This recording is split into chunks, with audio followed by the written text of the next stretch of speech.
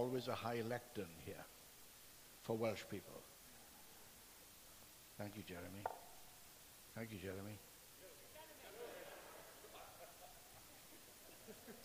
Thank you, Jeremy. Thank you. Well, it's good to be with you today and to share with you the Word of God. The Word of God is powerful. Hello. Hello. You okay? I'm fine. You're going to be better. Hello. Yeah. I'd like you to turn with me, please. There are a number of scriptures that I want to share with you today. The topic of what I'm sharing on is called the God of the Second Touch. So the first reading is from the book of Revelation. The book of Revelation. It's chapter 3.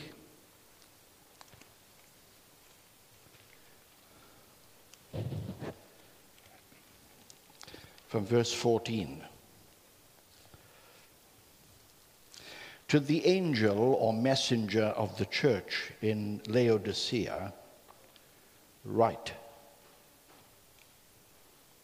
These are the words of the Amen, the faithful and true witness, the ruler of God's creation. I know your deeds, that you are neither cold nor hot. I wish you were either one or the other.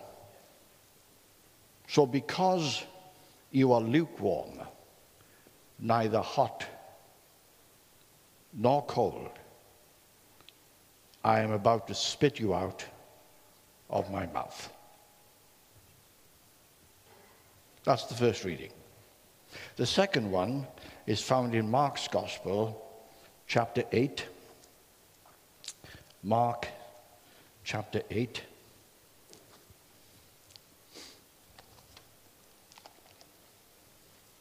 And reading from verse 22. And this one is from the King James Version. And he cometh to Bethsaida, and they bring a blind man unto him, and besought him to touch him. And he took the blind man by the hand and led him out of the town. And when he had spit on his eyes and put his hands upon him, he asked him if he could see. And he looked up and said, I see men as trees walking. After that he put his hands again upon his eyes and made him look up, and he was restored. He saw every man clearly. And he sent him away to his house, saying, neither go into the town, nor tell it to any in the town. And Jesus went out and his disciples into the towns of Caesarea Philippi. And by the way he asked his disciples, saying unto them, whom do men say that I am? And they answered, John the Baptist. But some say, Elias. And others, one of the prophets. And he said unto them, but whom say ye that I am? And Peter answered and said unto him, thou art the Christ. And he charged them that they should tell no man of him. And he began to teach them that the Son of Man must suffer many things, be rejected of the elders and the chief priests and scribes, and be killed, and after 3 days rise again.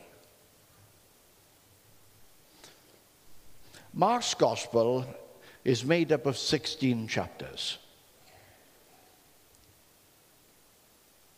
What I'm going to share with you mainly comes from chapter 8, which is the fulcrum or the hinge of the book. Something happens in this particular chapter in the life of Jesus and his disciples that was going to change them forever and was going to change the course of his ministry.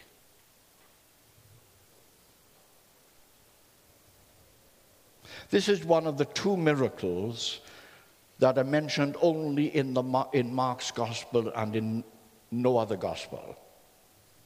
Chapter 7 is the healing of the deaf and dumb man, and this one is the healing of a blind man. These are the only two miracles recorded in Mark's gospel that do not appear in any other gospel, and therefore they are of significance to Mark.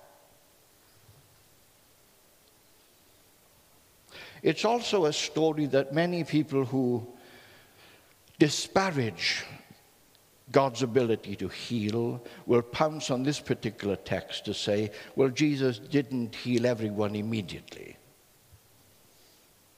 It took 2 touches.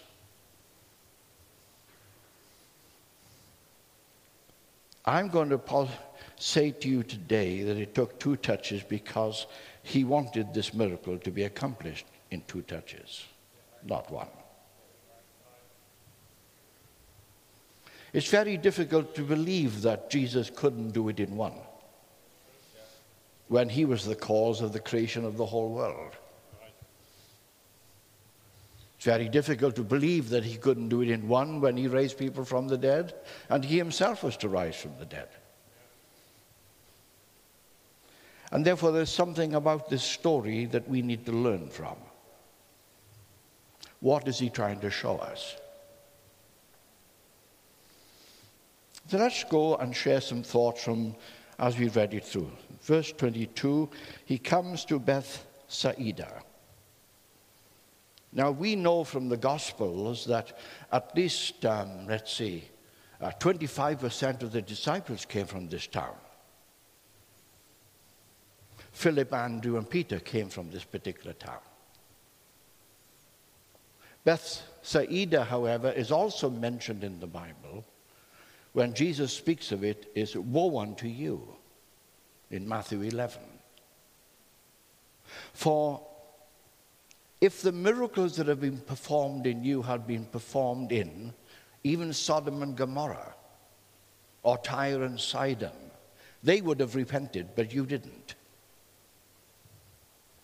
They experienced many powerful acts of God, but they didn't change their lives. In other words, you can see many miracles, but miracles in themselves are not the answer. They are part of the answer. The healing of a body is a wonderful thing for you to experience, for you to know the goodness of God. It can happen to anyone, whether they're walking with God or not. But the reason for it is for God to display his goodness to you or to me, and so doing, the goodness of God will lead us to repentance. It's not a good thing for a person to see the miracle power of God in their body to be healed and to continue in their sinful ways. Jesus Christ came into the world to save sinners. That's all of us. Nobody exempt. Irrespective of your color, or your culture, or your nationality, or your religion, all have sinned and come short of the glory of God. And the purpose of Jesus Christ coming into the world was to save people like that. He did not come. He said himself, I've not come for the righteous people, because in reality there aren't any. I've come to save sinners of whom I once was. Please understand, I once was.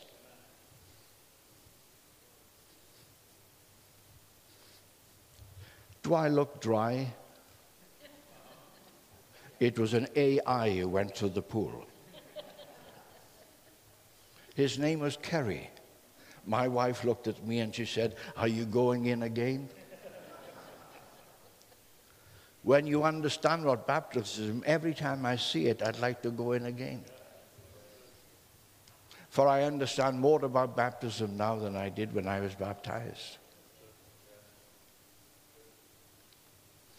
But one thing I've come to see about water baptism is this: before you get into the pool, your sins have been removed. And when you go in here, it's called burial time. The person who's gone into the pool has already had their sins forgiven, and they've died with Christ, and they are dead people. And the sooner you get buried, the better. So Keri went into the pool today, and Keri came out a new Keri. And he was glad to see me, and I was glad to see him. It's always good, as I say often, when you're baptizing people, hold them down long enough so they appreciate coming up.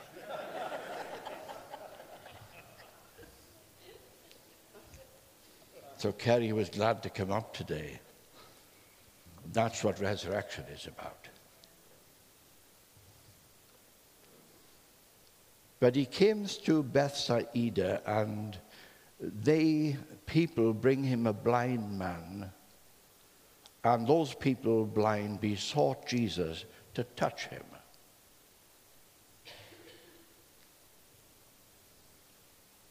And Jesus took the man, led him by the hand, and led him out of the town. That was an act of grace towards Bethsaida. They were already going to be judged because they did not believe after all the miracles had been done in them. And Jesus was showing them grace. I'm not going to add this alongside the other things as an extra judgment on you. He takes them away from the people who brought him. Can I say this? There are times in your life and mine when God needs to take us away from people who, in their emotions, want you to be healed, but emotions are not the reason God heals you. Let's give you an example where emotions play a lot and a big part in the life of Jesus. How many of you have ever heard the story of the raising of Lazarus? The raising of Lazarus. Did you get that? Was that in Portuguese then, or it was? I would talk to you in Portuguese, but not all the people here understand Portuguese.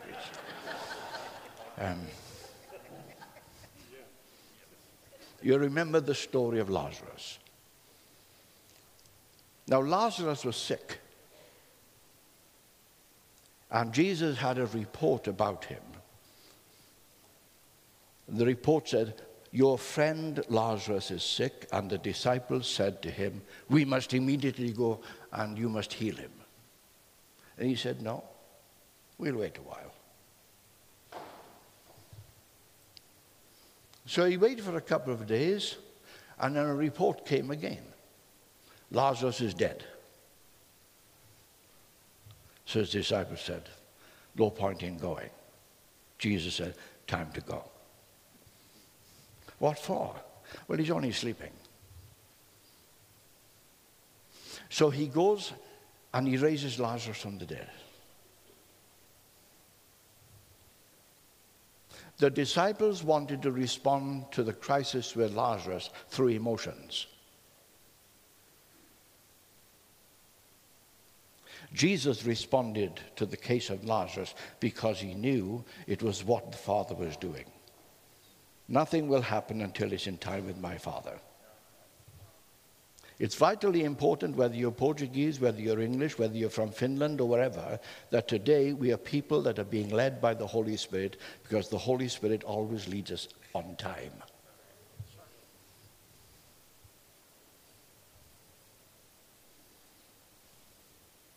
But Jesus leads this man out of the town, away from his friends, and he looks at the man. Now something happens here that doesn't seem very nice. He spits on him. Do you understand that in Portuguese? Yes. It's something that you'd see sometimes on a football field. It's the worst kind of thing that you can do, to spit on someone. It's not, I don't like you. It's worse than that. It's like you're just scum. But for Jesus, it was going to be a prophetic sign. That's what he read in Revelation. God does not like in Revelation people either. He doesn't like you being lukewarm. He would prefer us to be either hot or cold, not lukewarm. God hates mixture. And Jesus spits in this man's eyes and touches him and then says to the man, "What do you see?" And how does the man respond? "I see men as trees." Mixture.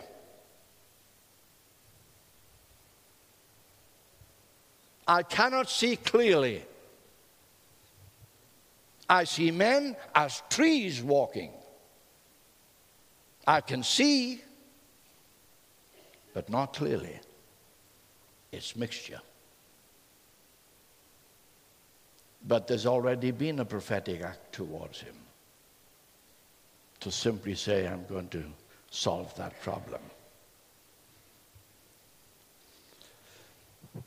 Can I say this to you as I go around the world traveling? And I'm so glad to see my fellow traveling ministries here.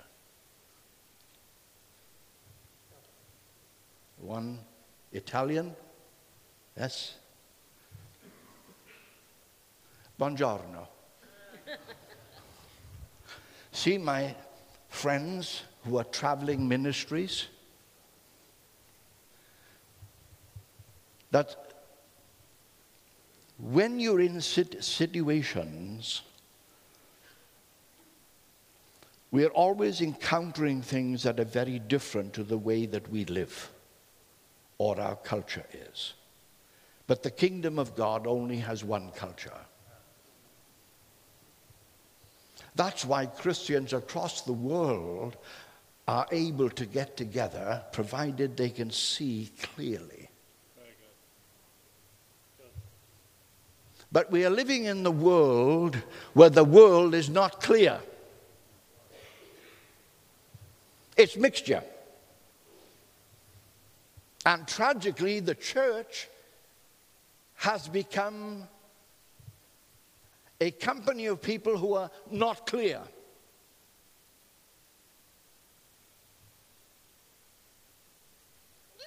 The Bible is very clear on what is right and what is wrong. Let me give you an illustration. When at university many years ago, I had to do a kind of a test on a mathematics paper. I wasn't very good at mathematics, but we had to mark certain papers of people or younger people who were doing this test. And I looked at the papers and saw this particular young man had written. I thought, his answer is wrong, so I put a red mark down and went down the paper and saw that was wrong, and went down there, that was wrong. So I just put red marks down, wrong. So at the end of the test, I was marking a paper of a younger person, but I equally was being tested by the professor. So when we finished marking the papers, 15 minutes later, the the professor said, is there a Mr. Jones in the class? I thought I scored highly. He said, would you come here, please? So I went there, and he said, now, these red marks, what are they there for? Well, I said, they're there to indicate to the young man that he was wrong. He answered the question. It was the wrong answer. Well, you shouldn't do that. We are trying to help these young people psychologically. They don't want to see red all over the place. But I said he was wrong on that question, and wrong on that question, and wrong on that question. How will he learn if he doesn't know what is wrong? And I've given him ticks where he's right. Well, they are not to see lots of red on the paper.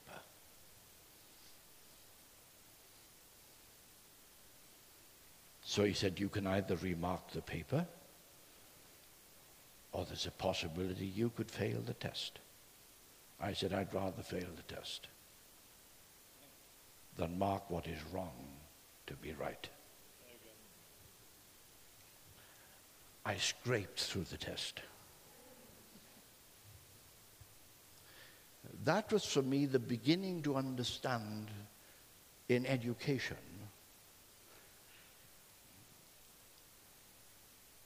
that there were certain things that I would deem to be right and were universal right and accepted to be right, but now they are not as right as they were. There were things that were wrong, universally accepted to be wrong, but now were not as wrong as we thought were wrong. And over the years, one now discovers things portrayed by the news media, that things that are right, as I watch it and say, it's wrong.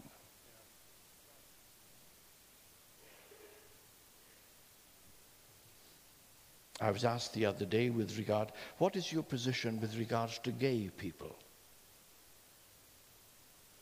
I said, what do you mean, what is my position? Well, for people who are living that way, I said, it's a sin. Just like adultery is. Just like covetousness is. But sins can be forgiven.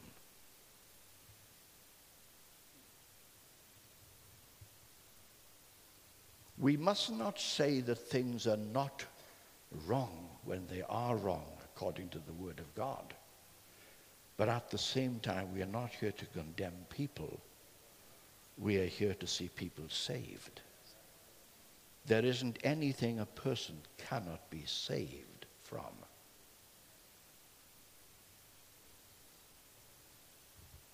Further on in that same university, coming up more like to my senior years, or just about to leave, I was in the theological class because that is what I was studying. And the professor who was there was also a professor that taught me when I was at school. He didn't like me. I don't know why, because I liked me. But in this particular class, that particular morning, he said this, there are certain people who actually believe in miracles today. There are none so blind as those who will not see. He said, is there anyone in this class who believes in miracles? Well, I had some evangelical colleagues who were in the Christian Union, and I thought surely they'd raise their hand, but nobody raised their hand. So he looked around the room as if to say, my teaching has done good. And suddenly,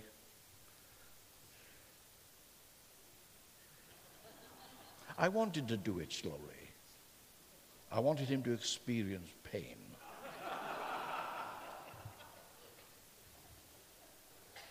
I wanted him to know there is somebody still here who believes in miracles. Now he thought he'd set the trap.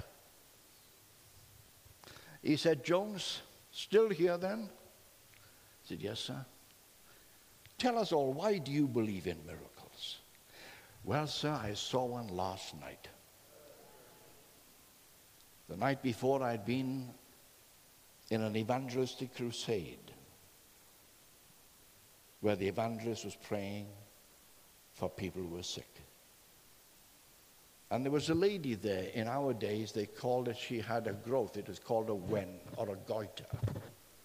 And the evangelist kind of put his hand here, and suddenly his hand went.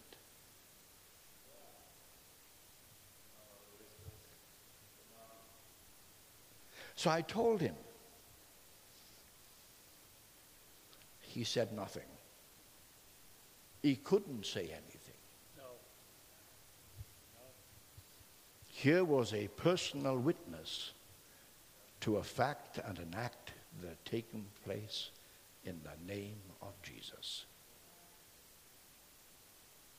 It wasn't so much about the testimony of the miracle. It was the fact that someone had to stand up and say, despite all that was going on, to stand up and say, I believe. There is much happening in our world today due to the silence of the majority. Not the silence of the minority.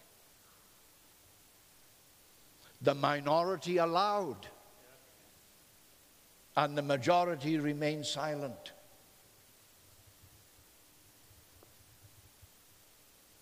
And the majority remains silent because they've lost the sight of clarity.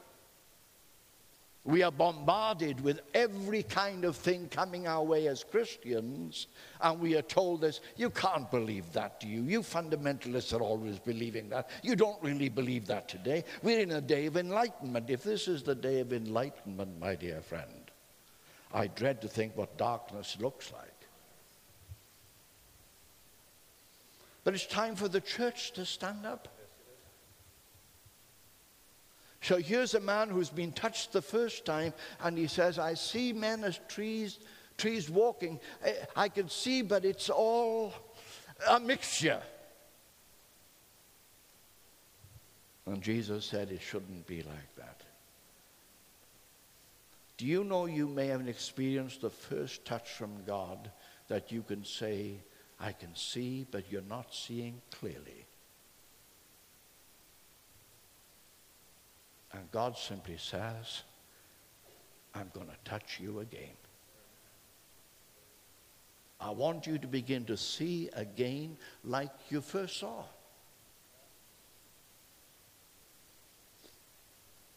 Some of us saw clearly when we first came to know him. And now that clarity seems to be faded. He says, I want to touch you again. I was going to ask how many people here are under 40 years of age. I've changed my mind.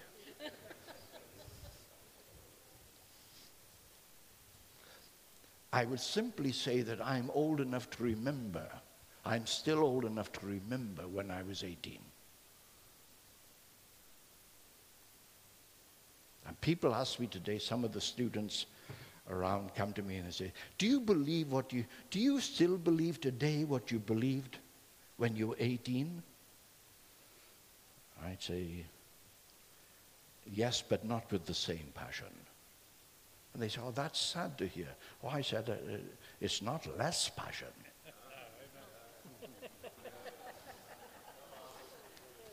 My passion is like on steroids. Do I believe that? Of course I believe that. Yeah. Jesus is simply saying to this man, I want you to see clearly, and the Bible says he could see, his sight was restored, that he could see at a clear distance. That's the meaning of the verb. But he could also see Christ clearly. Jesus has come to give us all in this place this morning a second touch. Sorry to shock you for the moment. I saw some of you leap there. But you say, well, that's the miracle, so, well, it follows on.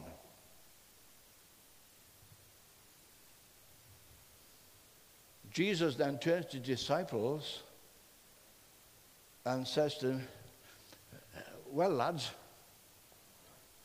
who do people think I am? Oh, well, some people say you're John the Baptist. Some people say you're Elijah. Some people say you're some of the prophets.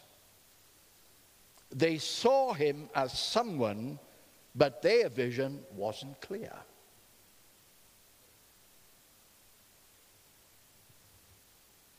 And then he says, but who do you say I am?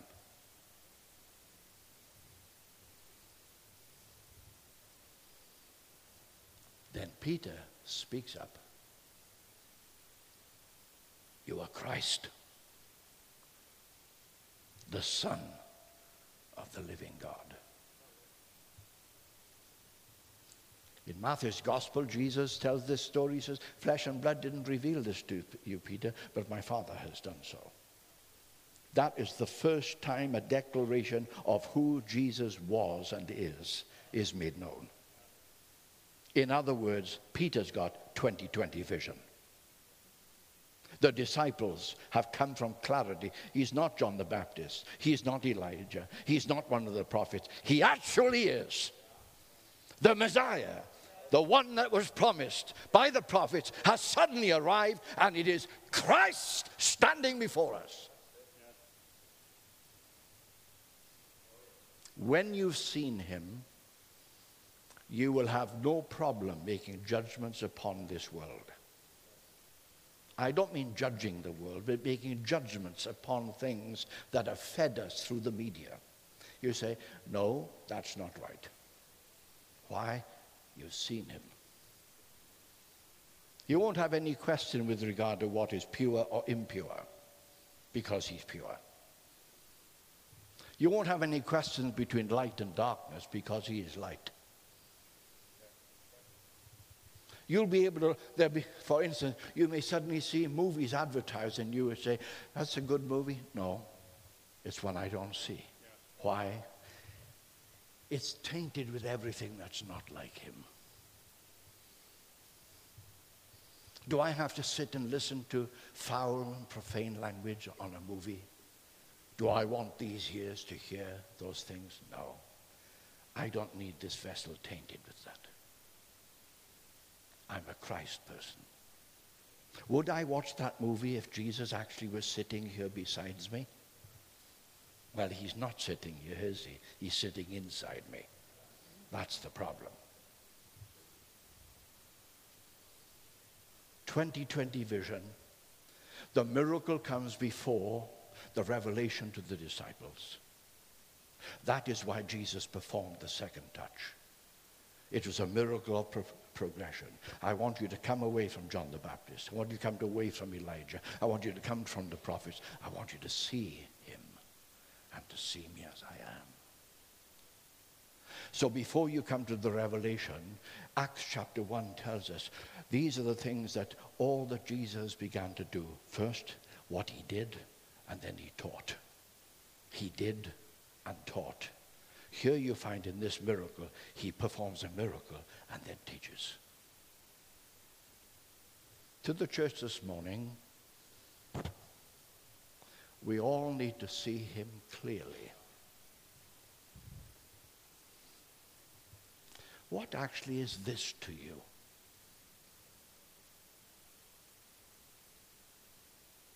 Is it actually the Word of God or merely a book?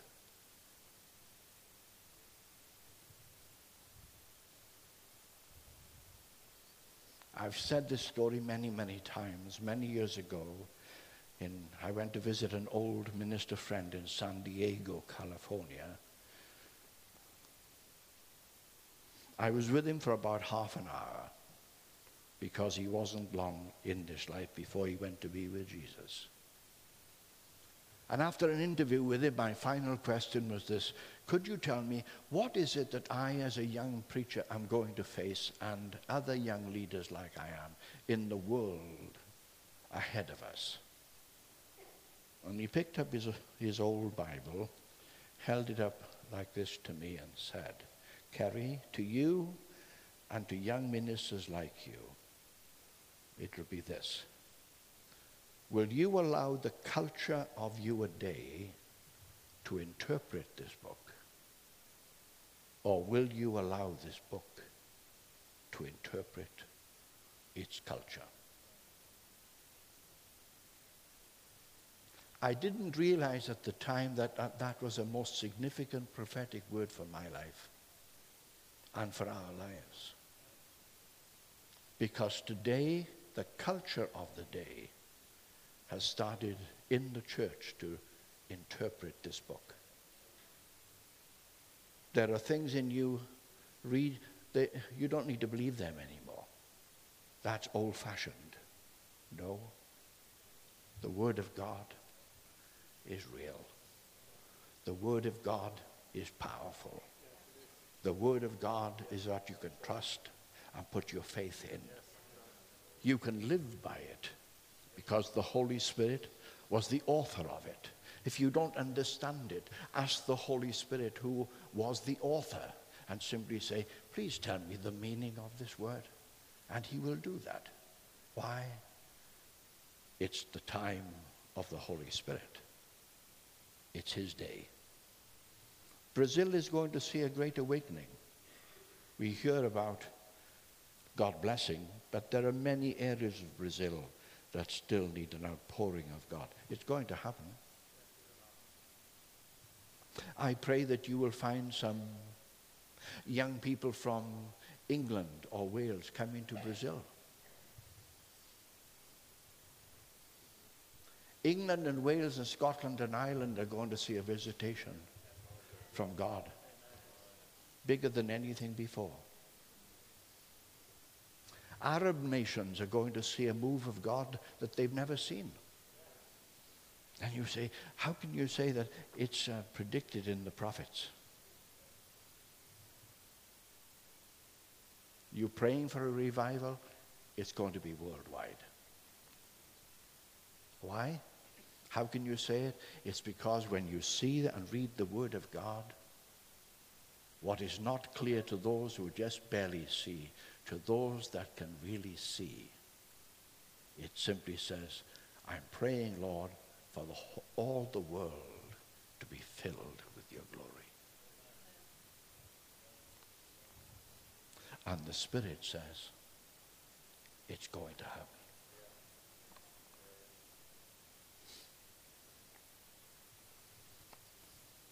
Father,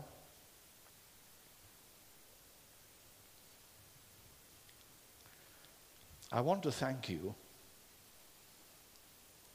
that all of us as people this morning are a part of what you want to do. And therefore I ask that you give each one of us a clarity of vision, of seeing, of believing, of knowing, and understanding what your will is. I pray that every seat that is empty will by this time of the middle of next year be filled here and upstairs with people who have come to know you.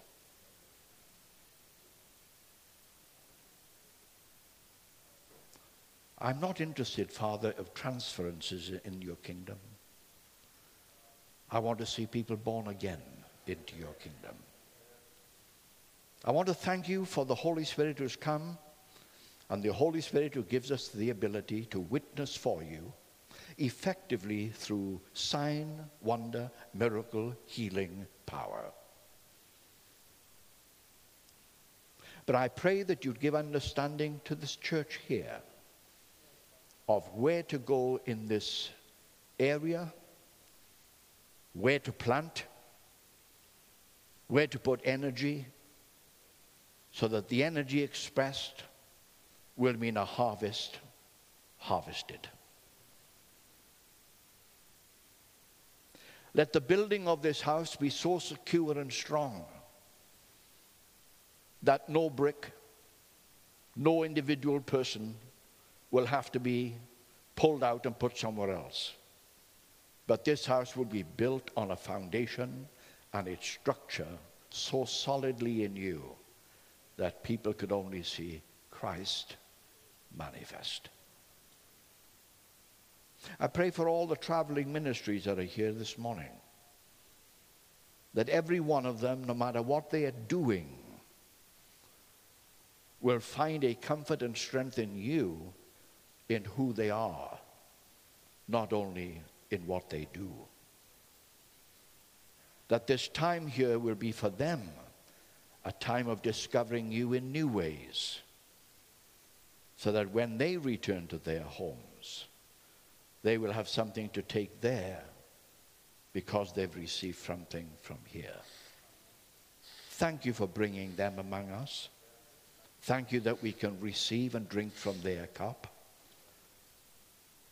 And I ask you to bless them today in health, in strength, in the capturing of their mind to keep it in focus, and above all else for them to see fruit that remains. For all of us, let us be a true expression of you in this area where we live, that people can see and know there are a people that know the living God. Thank you for Jesus. Thank you, Lord Jesus, for saving us. Thank you for baptizing us in your Spirit. And thank you that you are the Christ of the second touch.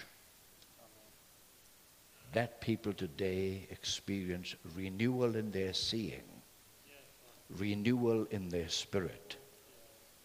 Let us who are older not be in the place of we've given up and gone out to grass, but we're older, more experienced, more alive and more passionate and ready to go wherever you want us to go.